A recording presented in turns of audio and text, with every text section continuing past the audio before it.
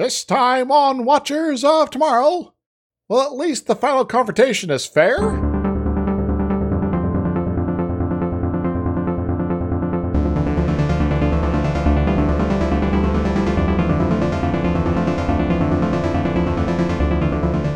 Hello everyone, welcome to Watchers of Tomorrow, the Star Trek sci-fi review critique show where we're putting the humanities back into science fiction. My name is Gep, and I'm joined as always by my friend and co-host Dr. Izix. Hi. And this week, I don't know, it's a religious war, Ocean's 11 sort of thing on an alien planet, and that sounds really interesting, but it's not. Well, that's just because like 2/3 of the episode is filler. Come on. It's so filler. I mean, I swear that this thing was just I don't know. I think it was made to just set up. They only had to draw one background. I don't know what to say. I'm struggling to describe it. They had to draw one background that they were on for 90% of the episode. I'd also maybe make an argument that's like, all right, we need an episode that really gets the kids excited about like action and Star Trek, and so we'll have lava flows. There we go. People will run from them. Kids love that lava.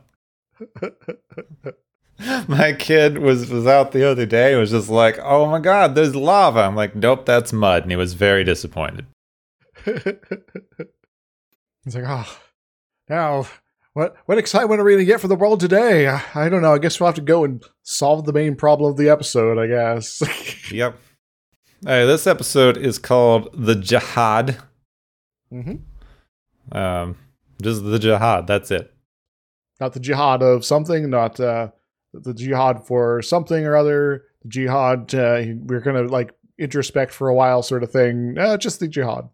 I don't know how common this was as a word before the 2000s. Like, I encountered it first when I was reading Dune. Then after the 2000s, we started hearing it all the time in very negative contexts. But indeed, having grown up as a 90s kid, I don't know what it was like in the 70s. Yeah, neither do I, because I wasn't alive then. Surprise. But it is a term that has been around quite some time, since, the 700, 600, something like that. The early, times around the formation of Islam, and even earlier, from what I understand, the origins of it go back, but that's kind of when it was like popularized in a certain context. But we could talk about that a bit later, but as far as like Western usage, occasionally popped up, maybe, kind of, but mainly for folks that were like interested in cultures beyond their own, which was actually kind of rare, In the 70s, definitely. Yeah. Well, this episode, we've had this writer before, written by Stephen Candle, who wrote all the Mud episodes. Yes. This one's a bit different than the Mud episodes. But for one thing, it doesn't have mud in it. Yes. They also wrote for a bunch of other things which we mentioned, like The Magician, Mannix, The $6 Billion Man, Shock Trauma, other things we've already mentioned, like MacGyver. MacGyver's pretty good, so. Yeah. Well, we do technically have a couple of guest voices. We do. We have actual guest stars, real live guest stars. Including David Gerald, who we've actually talked about before as a writer. Yeah. So wrote The Trouble with Tribbles, the More Troubles, More Tribbles. We've talked about this before, like, is going to work on an upcoming episode called Bem, and was the guy, as we covered in the original Trouble with Tribbles episode, I just love it, worked briefly for Next Generation, but was too edgy. Well, maybe we could have an alternative timeline where TNG was more edgy. That would be great. He voices a character named M3 Green. Yep. Like actual, like you got like slashes between the three of those things as opposed to like other punctuation. EM/3/green. Green.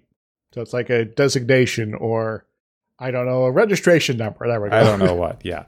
And this is just hilarious to me. The background information on this is both of the women that they normally have on the show were gone this week when they recorded this.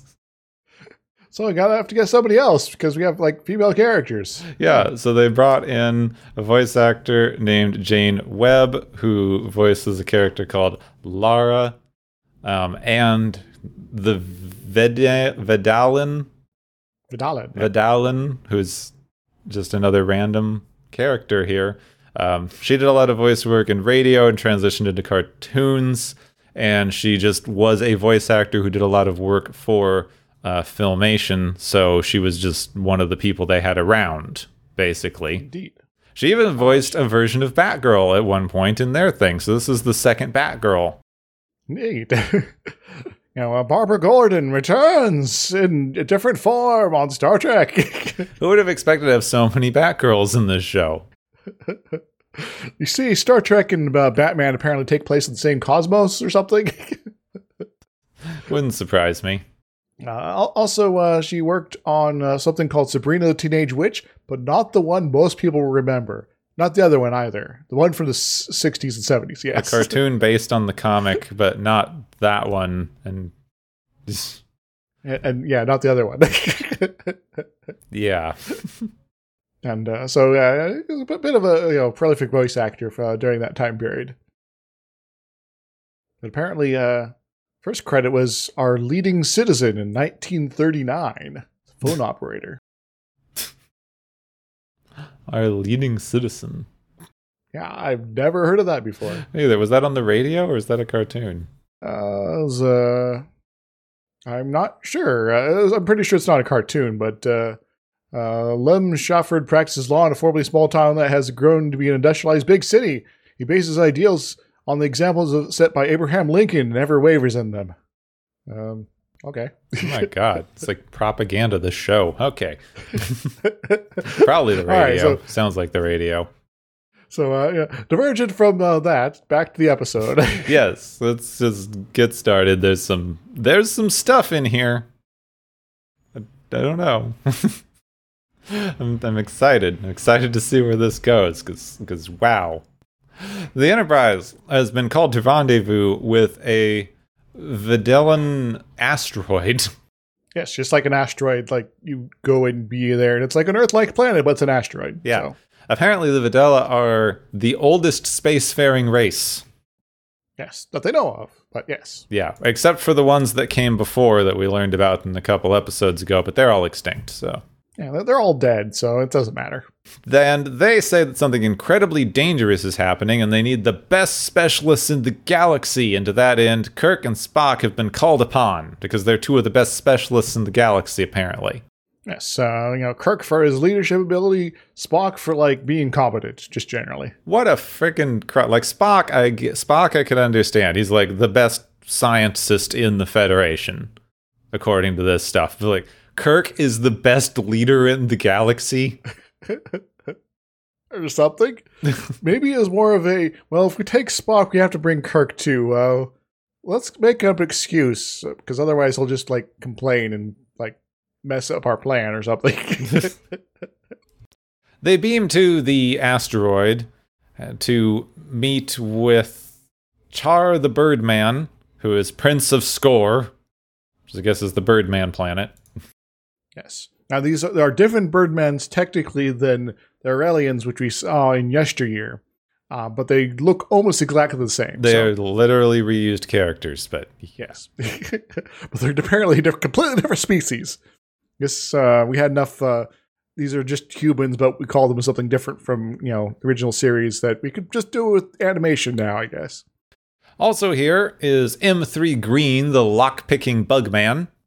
Yes, apparently he's like a convict, but they're like, you're good at your job, so we'll put you on a work, visa thing with Jig over to this asteroid now. And we have Sword, the lizard, who does something, but we don't really learn what it does. Unspecified something. Miscellaneous. And Lara, the human tracker, who has an unerring sense of direction. Well, that's kind of cool. She's also dressed in furs and things like that. Yes. And so it's she's I'm back to nature, but I can tell all the directions. Comes out later that she's apparently from some, like, other human colony that we've heretofore not heard of. Yeah, well, we have run into situations where, like, the preservers, like, kidnapped a bunch of humans and put on another planet, so it could be one of those sort of situations. Yeah, something like that. We don't know. Yeah. They are briefed by a character only identified as a Valayan female. Vidala. Vidala It's female. a little hard to say. And she's a big fluffy kitty. She is a big fluffy kitty who I don't know how to describe this. I couldn't write it down. So there's a couple times when she's just standing there in a slightly awkward position, but okay, non-human anatomy, and it just talks to them. And then every now and then she needs to use, I guess, some sort of superpower or mind power or something to, like, conjure a thing. Or at one point she uses that to teleport them to the place they're gonna go. She does a weird cat scream every time. She'll be in the middle of a sentence, and now it's time for you to go. Okay, then. So I guess it is alien, so I guess we can sort of just do that. Maybe that's like how they communicate with their super powerful, machines or psychic network or whatever in order to cause the effects. Yeah, I guess it's not really explained or hinted at. So, alternatively, it's just a all right. This is going to be a pain in the ass. I'm going to scream before I do it so I can focus. There we go. So their mission, should they choose to accept it, is to go to a geologically unstable planet full of volcanoes, shifting landscapes, and other such dangers, and find the soul of Skor. Ah, cool. Who's Skor? This is a religious artifact that holds the brain patterns of Alar, who was a great Skor religious leader who gave them the ways of peace, because apparently they used to just rampage around the galaxy doing wars and such, and then Alar taught them the ways of peace, and then they stored his brain in a sculpture, and now that's the most important thing in their society. But the soul has been stolen, and now as soon as the Skor realize that it's gone, they will start doing war again. Getting some weird flashbacks to my watch through of the 4th season of Enterprise here. Interesting. Also, apparently the thing that makes the Skor incredibly dangerous warriors, they breed quick. So, we're going to have like 200 billion like soldiers in like 2 years if we're sufficiently pissed off. So, yeah. Being birds, maybe they just have like an egg storage place somewhere, and all they need to do is turn on the incubator, and then in 2 years, like, boom, army. Yeah, well, that's kind of convenient, really. Wait a moment. Where were these guys during the Dominion War when we were facing, infinite, numbers of clone troopers there? They had the soul back. So they're all peaceful now. Oh, all right. So they're not going to fight. I guess they didn't get involved in that conflict. So Vidala explains that the danger of the missions, I quote, direct quote, because I loved it. 3 expeditions have tried to recover this. 3 expeditions have been lost. You are next. Thanks for the vote of confidence. Like, bye. Also, just the implication here, they bring the best of the best, and they've lost 3 expeditions, which means, like, now Kirk is the best leader in the galaxy, but he was actually 4th down. All right, well, we managed to get Captain Pike over here, Commodore Pike, and sure, he was in his chair thing with Jake, but we got a Telosian to hang out with him, just to get him to run around. But now he's gone too, so so I guess we got 2 other people, then Kirk. It's like, we're the best in the galaxy? You are now. Hooray! They all agree to go, and then rawr power, and they all disappear. For the power of Rar. So we go to the planet where there's not a weather report, but a geology report, right? Yeah, they are suddenly on the planet in question, also with an open-topped rover sort of thing sold separately. We got a sweet ride. Yeah. Kirk sends Char to fly ahead and scout while they break the navigation system in the car. Whoops. Why did you do that, guys? Yeah, as far as I can tell, they turn it on and it just explodes immediately. It doesn't matter because Lara can't get lost. It's why she's here. Yes. So, whatever is killing the computer here is apparently not affecting her. So, yeah. Cool. Also, she really likes Kirk, and she's going to say so because her planet is mostly women. So they tell men when they like them, and she likes him. Hey, Kirk, do you want to make some green time here? Yeah, what did that mean? I think that means, find some bushes and have some fun. That explains why it's green. Yeah. Yeah, she refers to it as like, we could have a green time. And he goes, I've had a lot of green times. It's like, oh. You're a man slut. Well, if it is, again, a planet that's, has a large population of women compared to men, you might kind of expect that to be sort of the common vibe for guys there. If you're only, if you were in high demand, you gotta change your society, perhaps. But so, maybe she doesn't like that, though. Maybe that's why she's here, really. So Kirk very uncharacteristically wants to stay on mission. When a woman is interested, when he's like hanging out with a 19-year-old, he can't keep his brain on what's on the job. That's a little awkward. Kirk, you need to, become less creepy. So they set out in a pouring rainstorm, but just to demonstrate how random this planet is, the sun suddenly comes out. And Char senses the soul nearby in a large gem-shaped building, but since nothing can be that easy, suddenly a lava flow is happening. Oh no, the lava! It's going to destroy our car. Yeah. Kirk wants to block it with something. Okay. Spock wants to outrun it by rewiring the car to use all of its battery in one burst, and they decide to do both. Cool. So let's do both then. Yeah. I know, no debate particularly. Kirk, Sword, and Lara run up a cliff to drop large boulders in the path of the lava, which is very conveniently in a narrow canyon that's exactly the width of the 3 boulders that they push down into it, while Spock and M3 Green rewire the rover in a way that's apparently super delicate and finicky, or it will continue to explode. Well, I guess these are the two that be able to handle that, I guess. Wait a moment. We got basically the perfect setup here. This is a D&D adventure, Capwood. Yeah, it's the party. We've got the prince dude. We've got mage. I guess Spock's the mage, smart guy. So yeah, he's definitely the wizard. Yeah. Then M3 Green's the rogue. Mm-hmm. Sword, I guess, is your very quiet warrior. Yeah, he's the fighter. I'm guessing that makes Kirk probably the paladin. Oh God. Yeah, Kirk Paladin, and I guess lawful neutral Paladin. And then Lara's the, I guess, Ranger. Her pet died, I guess, which is why Rangers in 5e are the worst class. Don't let your big kitty die, unless it has ability to teleport you between planets. Then you don't have to worry about it. We should do a one-off where we get all the Star Trek people to do Star Trek D&D. All right, this is technically in D&D, but it's also technically Star Trek. You just don't have any phasers today.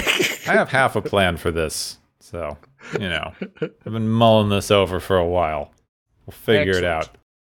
Yeah, let me know when you do that. Want to do that? So they finish up just in time, get away at full speed from the lava flow, but then they hit the most dangerous thing on the entire planet, a small rock. Dun dun dun. The rover jumps, Spock is thrown over the side, and he goes, "Leave me," but Kirk jumps out and saves him, and they stand there, arguing about whether they should save him, while the lava moves closer. You guys could be at least walking casually away. So they do. That would be something. Move and get to high ground just in time for a snowstorm to start. Well, this should maybe slow the lava somewhat, maybe? Probably not. It's probably just going to create a lot of mist, honestly. Yeah. So they have to go on foot from here. Sword has to carry M3 Green because he's decided to give up on life. Yeah. If I was M3 Game, I'd probably be the same. Yeah, he just lies down and goes like, "No, tired, let me die." This adventure sucks. I'm out of hit points. We've all played with that guy. They set out towards the building the soul seems to be in. Sword keeps thinking he sees something moving around, but there shouldn't be anything alive on this planet, so maybe his eyes are just playing tricks on him. Maybe that's his special ability. Really good perception. They finally approach the building. Lara hits on Kirk again and is shut out. No, Kirk is not interested. Kirk does the hitting on in this party. Yeah, Kirk, is totally in love with the Enterprise whenever someone approaches him, but if it's the reverse, then, well, don't worry about the Enterprise today. Mm-hmm. So M3 Green goes to unlock the door of the giant building thingy, which apparently will explode if he doesn't do it fast enough. Just then, they're attacked by purple pterodactyls. Yep, again. We didn't have this episode, but we've been attacked by these things before. Yeah, I was joking about starting a counter for these things. But my God. They just keep coming up. Over and over, reusing the same animation. It's a different background, technically. I don't care. It's still the same animation. Yeah, purple pterodactyls. Again. One of them, I will say, the one on the vacation planet, the shore leave episode, was a different purple pterodactyl. Barely. These ones are just all reused animation. Hello, critters from the Infinite Vulcan. So Kirk shoots one and it explodes, which means it's apparently a robot, confirming there's no actual life on the planet. Ha-ha! Gotcha. It's all just robots, man. Because that matters. Yes. One of them grabs Char out of the air and flies away because they can't shoot or they might hit Char. With the danger gone, M3 Green gets through the door and the rest of the group head inside. Well, so we're down a party member, but hey, at least we're here, right? The soul is hanging apparently out of reach in the shot. It looks like it's right there, but apparently it's really high up in the air and they can't get to it. Yeah, well, it's all an optical illusion, space is warped, time bendable, that sort of thing, I guess. So the door shuts behind them, and there's no latch on the inside, so they're trapped. This confirms Kirk's suspicions that he has yet to voice, that one of the party has betrayed them, because the expeditions keep failing, and there's no other explanation for why so many expeditions have failed on this super dangerous planet that's almost killed them 5 times. Yes. Some of those times were due to their own incompetence, so... Well, I guess this is why you're the 4th group down. Wait a moment. Is this another case of someone trying to kill off Kirk? Maybe. So Kirk looks around, goes, "Oh, these walls are impossible to climb. How are we going to get up there? I know. I'll climb up this wall." All right. We're just going to do the thing we can't do. Cool. Mm-hmm. He gets up to there, helps everyone up except for Sword because he doesn't climb. He's a big iguana guy. He's just going to stand on the ground. Looking back, I'm pretty sure this is supposed to be a fake out of like, oh, one of them's the traitor. Oh, Sword's not coming along with them. Who could it be? Well, it could be him who's doing nothing down there, or the guy that's out of sight right now because he got abducted by the robots. Yeah. Yeah. So it's not hard, people. So they get close to the soul, and an energy blast hits the wall next to them, confirming Kirk's other suspicion that it was Char the whole time. Well, if you were suspecting him, why didn't you say that when he was gone? I'm not here to complain about or defend himself. No, that's not how Kirk rolls. Well, Kirk maybe was just suspecting everyone, and when he's proven right, he's like, oh yeah, I thought it was him all the time. Yeah. And then Lara stabs him in the back and goes, haha, this confirms my other suspicion.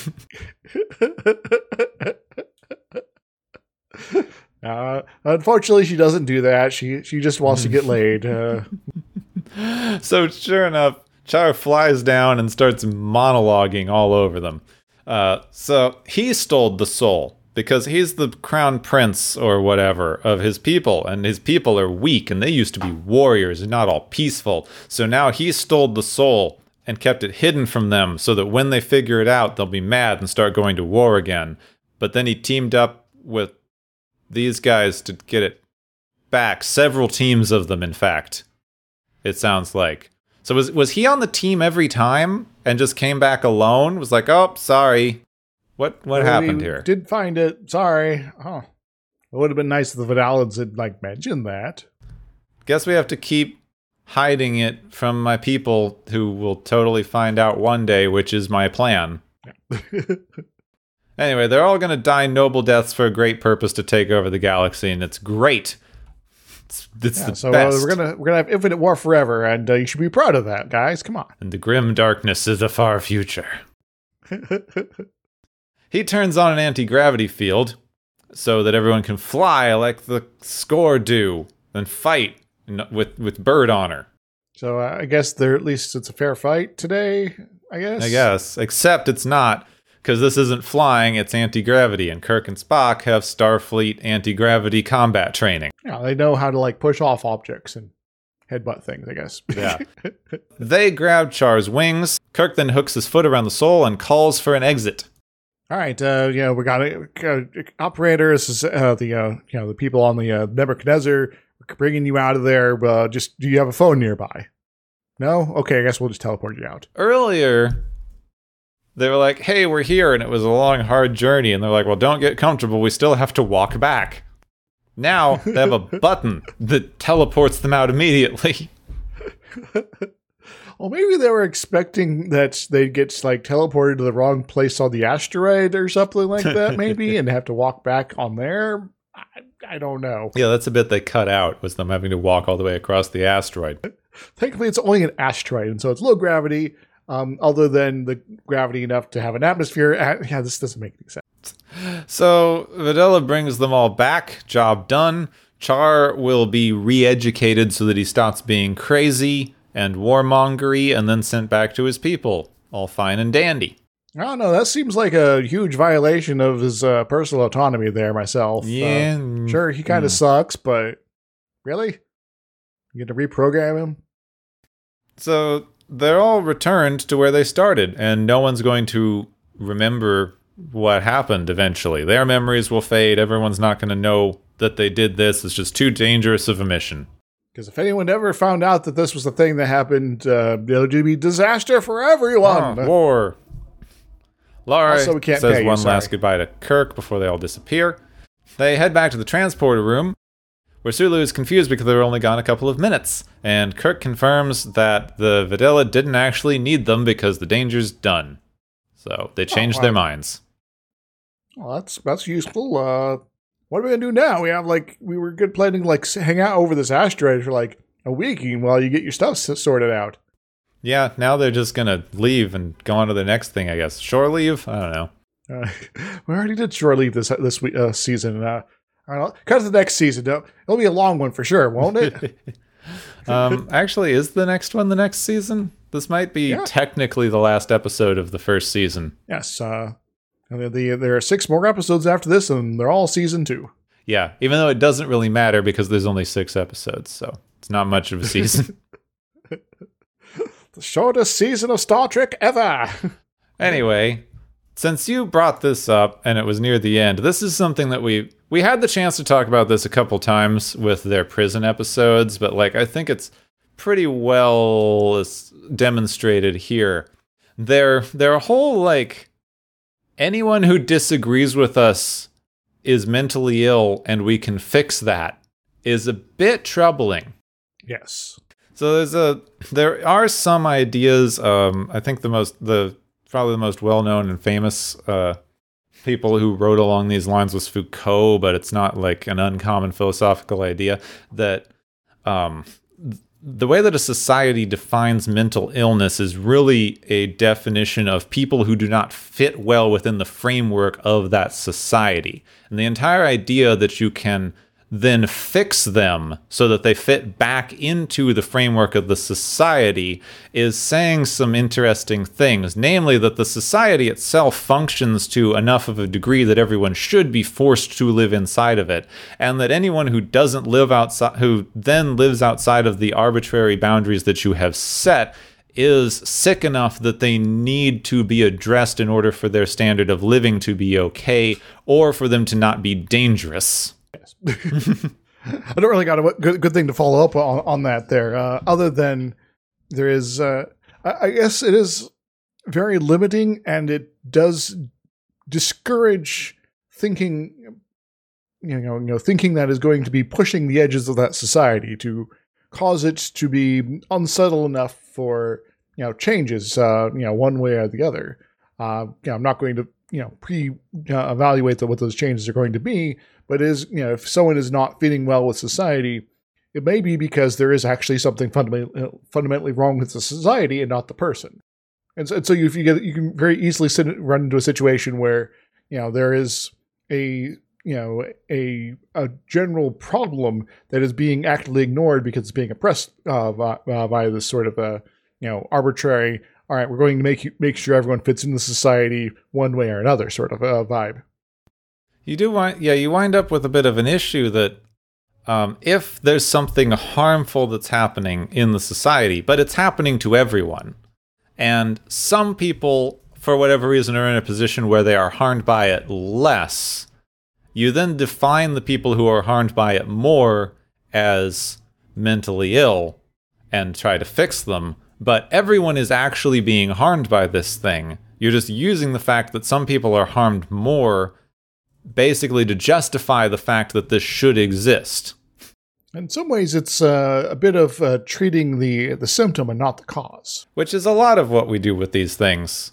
And the kind of definitional problem that you get into when you're talking about mental illness is it's defined by societal norms. And that is how you wind up in situations like how until quite recently being homosexual or transgender was considered a mental illness that you would be treated for. And the way that they talk about it, if you listen to interviews of people who, like, there are still people who are working therapists who defend this because they say that people come to them and tell them that the fact that they are homosexual is causing them pain in their daily life because it is something that's not accepted in society. And so instead of, offering up a option of like, well, maybe screw society here, or, maybe the society that you are participating in is unhealthy for you, and maybe you should seek a situation or a life pattern where you're going to avoid those elements.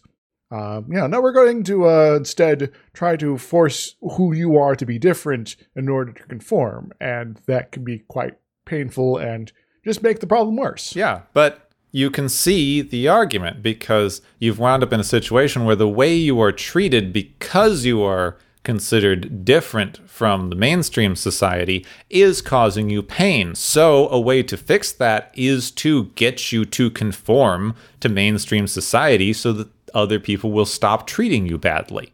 Like, it is a way to fix the problem that you came in with. Like, it definitionally fits a mental illness, which is why it was considered one for so long. And of course, there's that whole, suicide rate, even with folks that are trying to sort of go this path here, that maybe suggests that, I don't know, this idea of this being a valid, method of solving the problem is not necessarily doing what it's being sold as.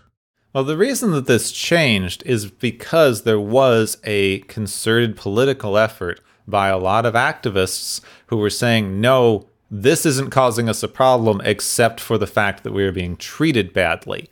And yes, they weren't taken seriously for a long time. They had to keep going to conferences and meetings and other things, and eventually they finally got some therapists to actually listen to them and hang out with them enough that they realized that being homosexual was not ruining their lives intrinsically, and they were able to change it in the next version of the DSM.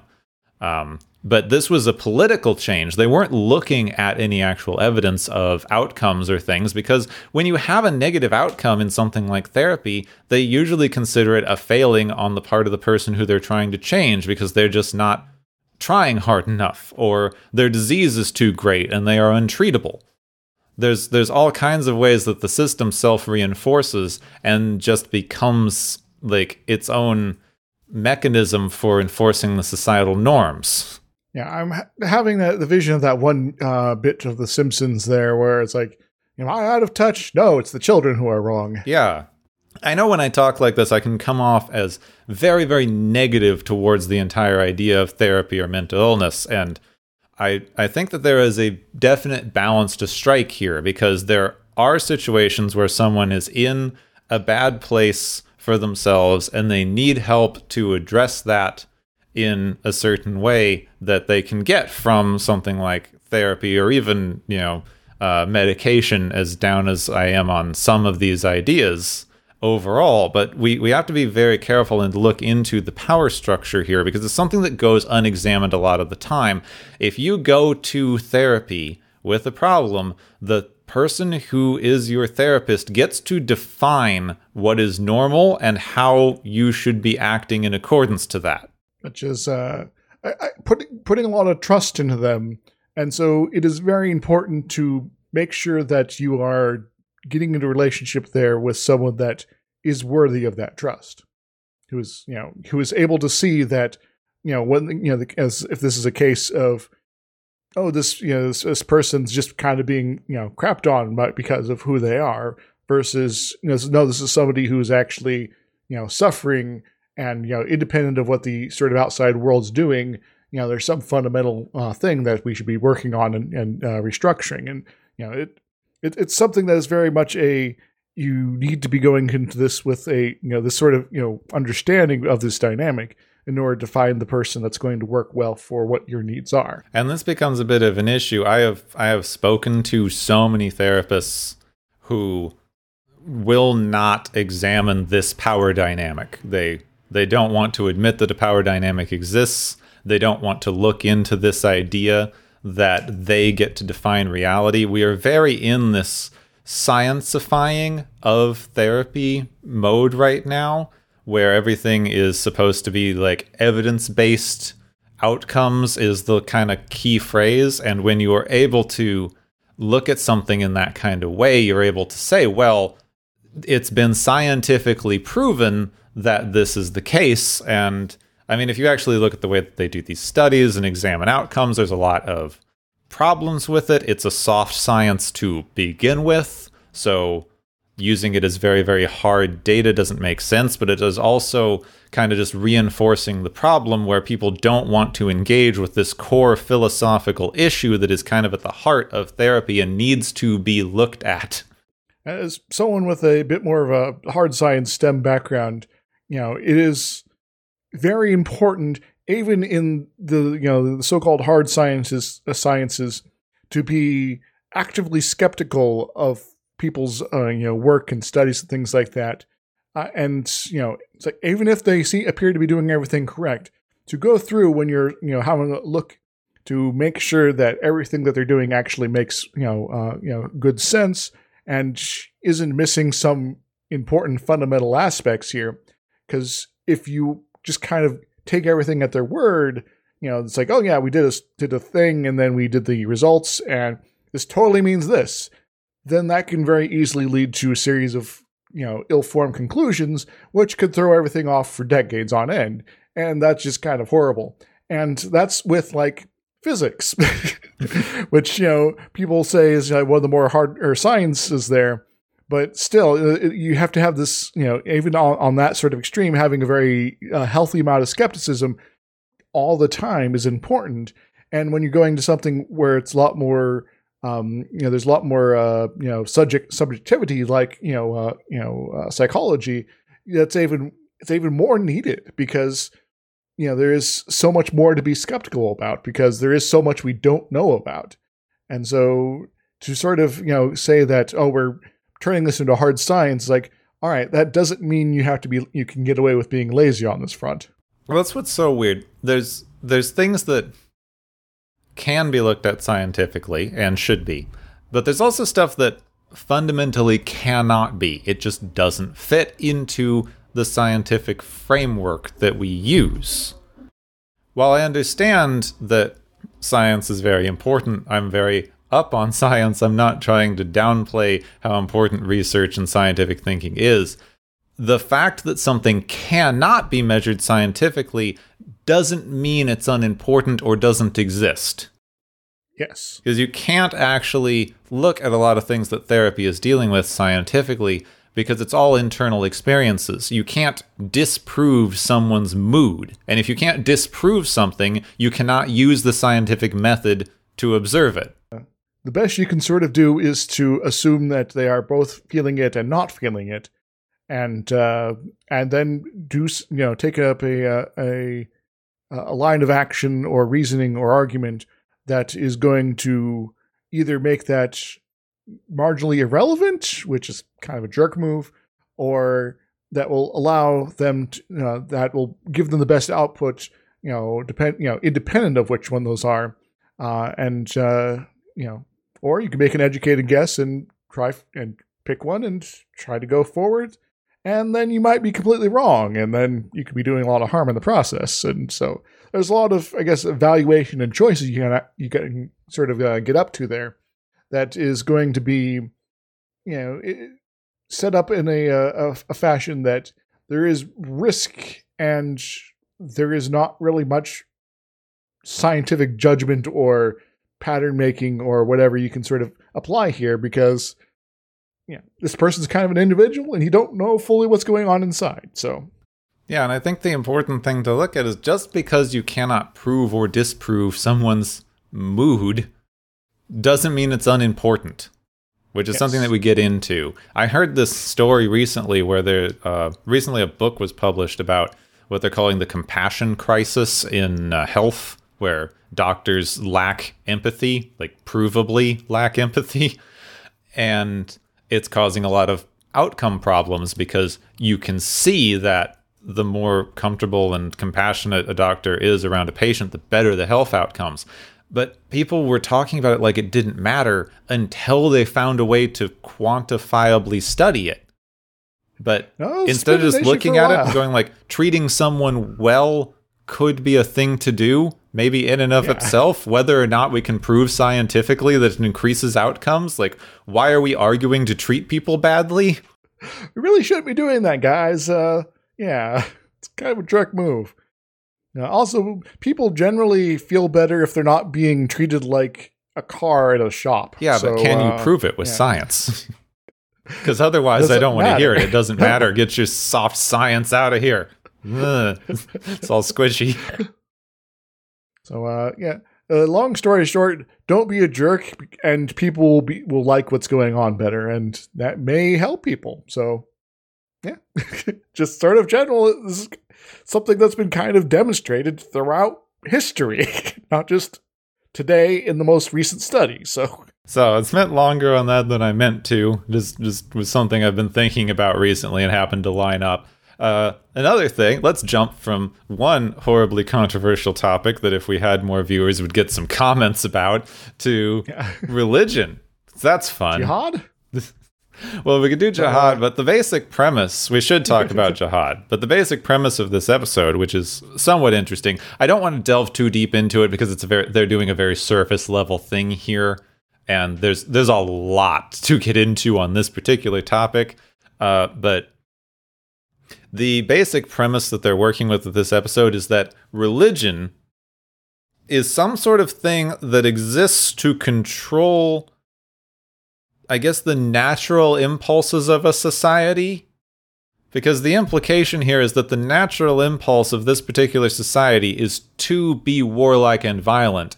This religion is preventing them from doing so, to the point that them discovering the loss of a religious artifact would cause them to become warlike again. Yeah, this is a very...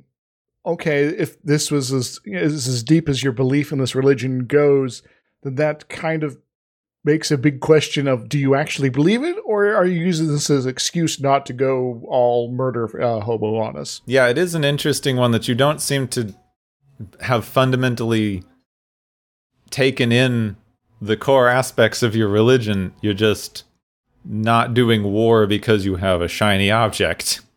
Yes. Which, if your faith in your belief is this shallow, maybe it's not really religion, it's more of a agreement, I guess. Yeah, as long as we have this thing, we agree to not do war. Okay, cool.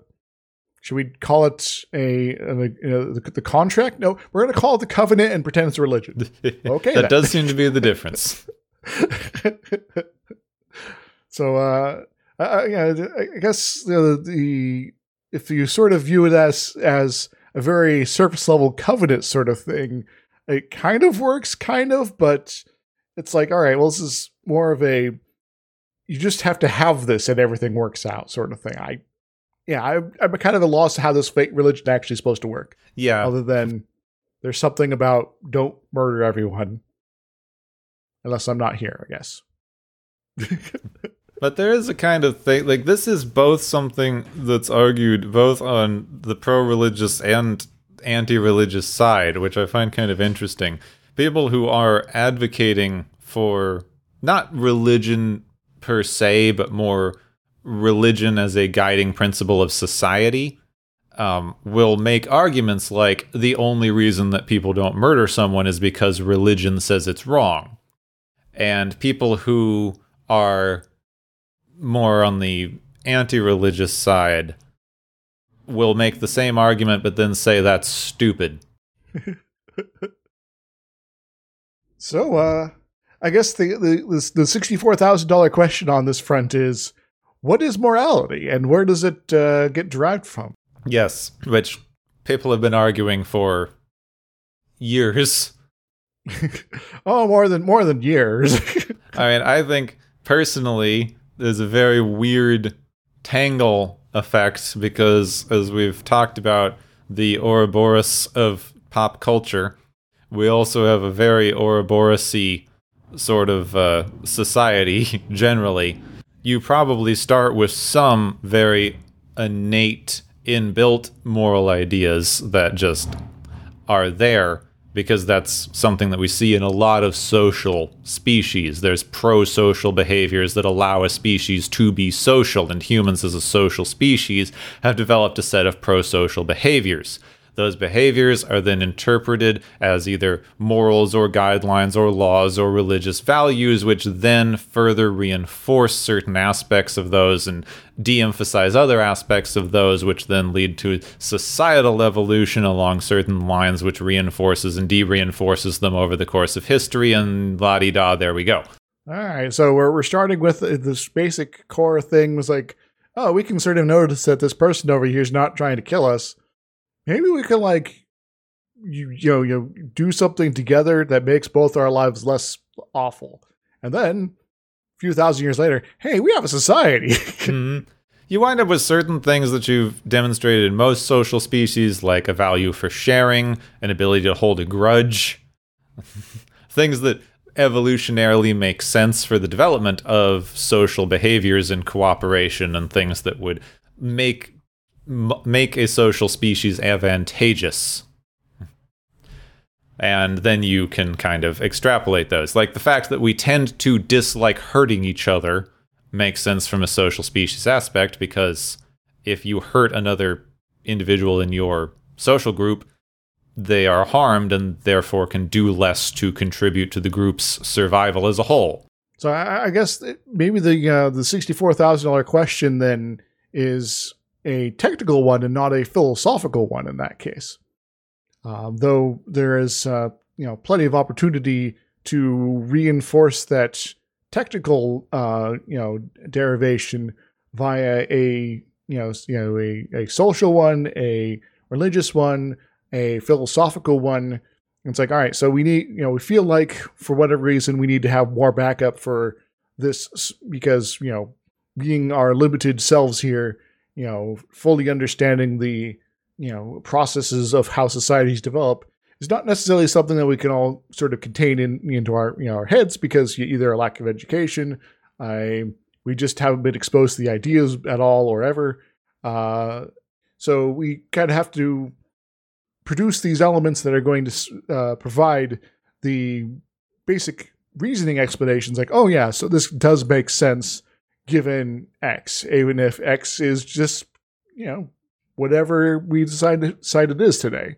And, various, societies kind of have various different sort of starting places there, and that's fine, Yeah, you wind up in I forget what it was called. There's a common term for this. It's basically the unperformable experiment, which is the core problem that you run into with human behavior.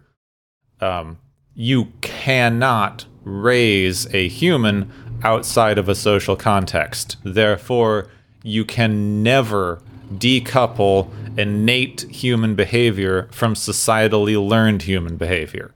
So, we'll put someone on the moon.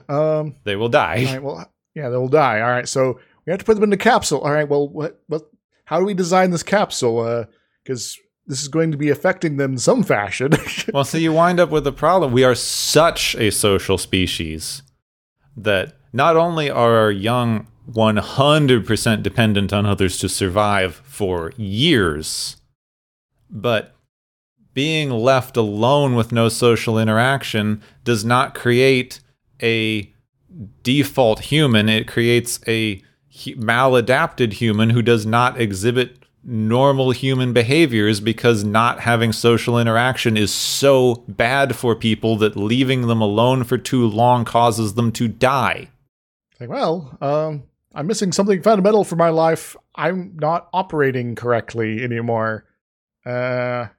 I guess I'm just going to die then. Yeah, humans are This one sucks. of the most social species on the planet. It is probably our sole major evolutionary advantage if you want to look at things that way. Like the very fact that we need so much social interaction makes it fundamentally impossible to separate innate and socialized behavior as much as we want to try. You just can't. There's no way to separate out societal influence on behavior, no matter what that behavior is. So maybe we should stop trying. Yeah, there is no way to know what is fundamentally innate human behavior, fundamental differences, anything. You just can't. So stop talking about fundamental anything.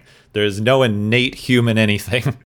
I guess for anyone of the STAM variety is tuned out, you got a quantum system that you can only measure inside an environment. Otherwise, your Schrodinger equation is ill-defined, because you always have to have you're trying to look at your fine structure here, and if you don't have an external magnetic field, you're not going to see it. Come on. Yeah, that made some kind of sense to someone. So maybe something a little more approachable before we get to the last segment here. Do you want to talk about Jihad at all? Yeah, we probably should. To use an overused quote, I don't think that word means what you think it means. Exactly. The sort of core basic translation from Arabic means either striving or struggling, and sometimes kind of both at the same time. And so this doesn't, in the West, the popularized version is like, oh yes, someone's on jihad, and that means that they're going to war and trying to take over North Africa. Yeah, or something either like a that. religious war or some kind of religious vendetta death cult sort of thing. Yeah. And that's a very, very, very limited sort of definition of what it is, when it can mean a lot more different things. For instance, there is, sort of the, quote, greater or inner jihad, which is all about the internal struggles. Trying to become a more moral person, a more, sort through your internal conflicts and to seek a more harmonious sort of life and a better version of yourself. And this is seen as sort of the morally more, I guess, maybe we shouldn't sort of define it as more of anything, but more of a purer version, I guess, in a certain way. But there is still the external sort of jihads where you're trying to solve some sort of problem, and you can either do it through, say, debate, like you're going to make an argument. It's like, we need to accomplish this goal, so I'm going to go out there into the world and talk to people and try to convince them that this is something that we should be doing. So I'm going to struggle. I'm going to strive for this outcome, and there's no violence involved with this at all. And so the sort of westernized version where it's the jihad equals war is leaving out a lot of stuff here, and that's kind of unfair, I guess, because it also means that if someone is from an sort of the outside viewer, has very little normal contact with the Arabic world, runs into someone who's talking about jihad, that might instantly jump to, oh, this person's a terrorist or some bullshit. But they're actually talking about their internal struggles with, say, some sort of addiction. I don't know. It sounds pretty analogous to if you, in English, were to completely conflate conflict and war. Yes. I have a conflict with my brother. So you're trying to kill each other? No, disagreeing over what kind of pizza to get. What's wrong with you? And so it's very much there's the Hollywood version, and then there's the actual what's actually this is, but because the West English speaking world has traditionally not had a lot of direct contact with the Arabic world, is to sort of have this be a concept that is well understood in a very cross-cultural sort of means, except in moments when we're having militarized conflict. It's very much tainted the term, especially in the post 9/11 world, the post Iranian Revolution world, and so basically, after this episode was made, it became a lot more controversial just a few years later, and then way more controversial later due to world events that are going on. And it definitely plays into a lot of the Islamophobia that we're dealing with today. Also, interestingly, it ties into a concept that we've talked about a couple of times, which would be Orientalism, where the Western scholars, and in this case more the Western media, get to define something about an Eastern, or in this case Middle Eastern culture, being, we've now redefined this word, which in a religious context means something akin to struggle or conflict, into scary, scary holy war. Yes. Not just war, but scary holy war. Unjustified holy war. They're coming for your kids and all that, and you better, donate all your time to supporting the troops, or else everything will be terrible, and you'll all die from WMDs or something like that. Yeah, and to a certain degree, even centuries back, medieval scholars, Renaissance scholars on forward, the folks that in the West that are at all talking about Islam or the Arabic world in general, their understanding of the term was also very limited, and so it sort of pre-primed the Western world to not understand what the heck's going on. It's just one of those lingering problems that is of misunderstanding that is, consistent and unfortunate. And so, here on Watches of Tomorrow, once again, it's good to demystify something that is not well understood. Yeah, if you can define even some base terms, like this is not an uncommon word that would be used in many religious contexts. So being able to define it as, anytime this word is used, it's scary and you should be scared, is a very fundamental propaganda technique to very vilify in a culture, which is pretty wrong. We should stop doing that. Though I will say that there is sort of the inverse to a certain degree of the term crusade, that someone can go on a crusade of social justice in the West. But in other parts of the world, that's gonna be like, oh, you're going to invade us and take over Lebanon or something like that. Could you not do that, please? That is interesting. That's a interesting point. Yeah, but as someone who's not from any of those parts of the world, I can't speak too much on the the subtleties of how it's sort of viewed from that side of things. So it is something I've picked up from interacting with folks with better backgrounds on that front. Oh, who would have thought that we would have gotten to 3 separate depressing things from this episode? But the jihad of the tongue is and the pen is something that's very can be a force for good in the world. Like, hey, people aren't being like charitable enough. We should like change that. So I'm going to go out there and and say, hey, this is something we're kind of failing at. Let's like fix that. So that can be a good thing, Yeah, it's not bad. But who's ready to stop being depressed? I am. So it's time for the Galaxy's favorite game show. Woo!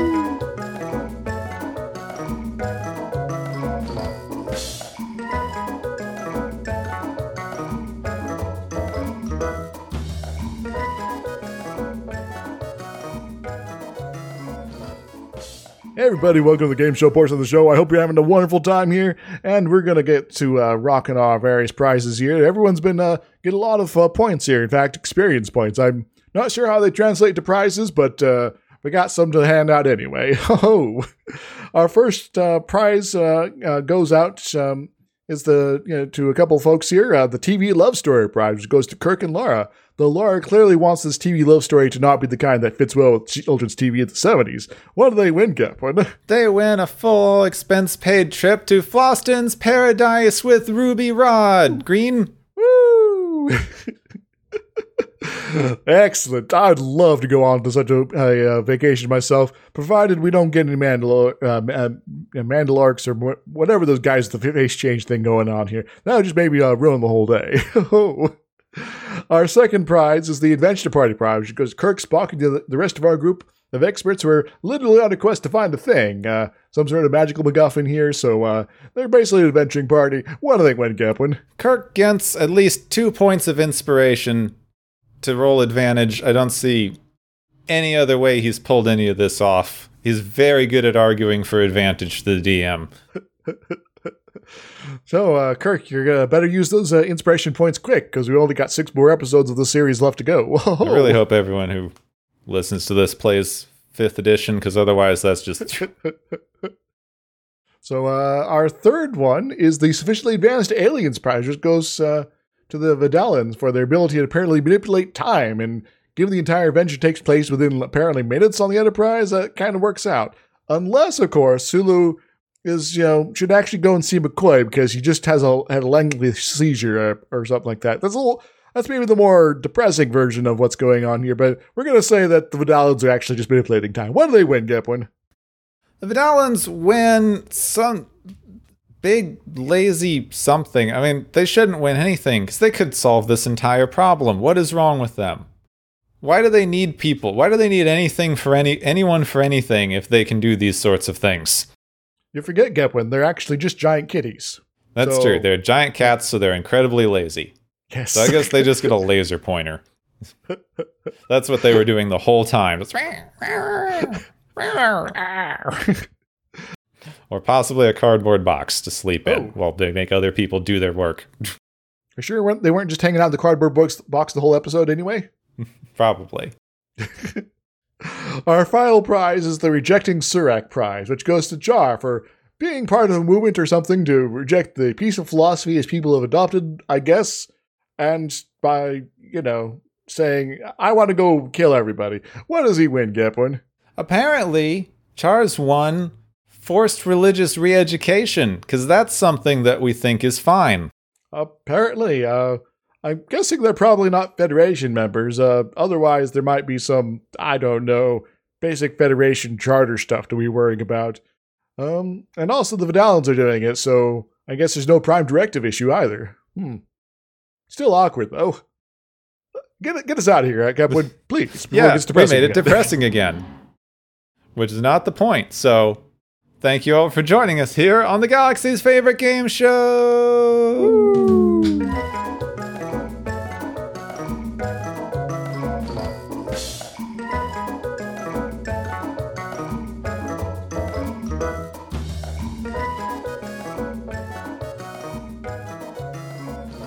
So, our are you struggling for the next episode? Oh yeah, we're struggling for the next episode. we're almost done. This is actually the first episode of season 2, since it's only a 6 episode season. Like we said before, there's no reason to not just forge ahead and through. So apparently Spock gets sick. Yeah, Spock gets sick. The next episode is called The Pirates of Orion, which Orion. Is it? They don't pronounce it that way. I thought it was Pirates of Orion too, and then I was like, oh, it's the Orions, the green people. Is it? No. Somebody else. Because they don't pronounce it Orion. I was just looking at this. It's Orion. Or, wait a moment, are they hallowed? Hallowed all the Orion. Yeah, these guys do kind of look different than the Orions, so maybe it's just a coincidence that the name spelled the same. But we're not those jerk faces.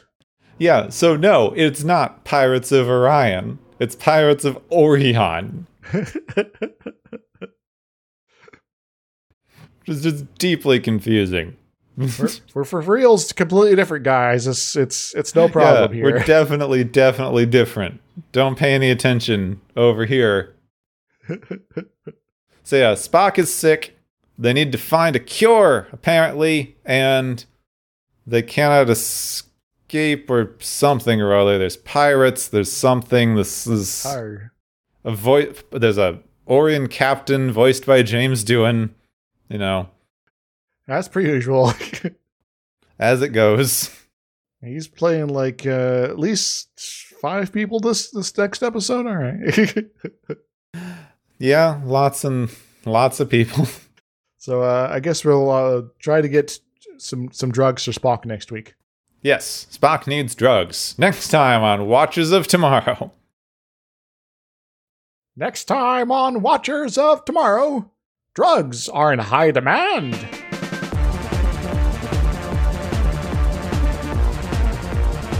You have been listening to Watchers of Tomorrow, a podcast on science fiction media.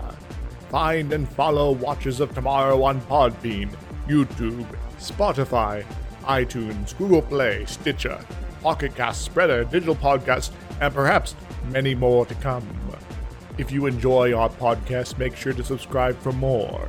And where possible, make sure to rate your experience or leave us a review. You may find Gepwin on youtube.com/Gepwin and Twitter @Gepwin. You may find me, Dr. Isix, on youtube.com/Dr. Isix and Twitter @IsixLP. Music is Waveform and Maury's Principle, both by DRKRN. You can also check out the Watchers of Tomorrow Discord channel. Make sure to share the experience with your friends, family, enemies, and alien overlords. If you feel you are suffering from transporter syndrome, please be aware that the next time you step off the transporter, that you, that is now, no longer exists.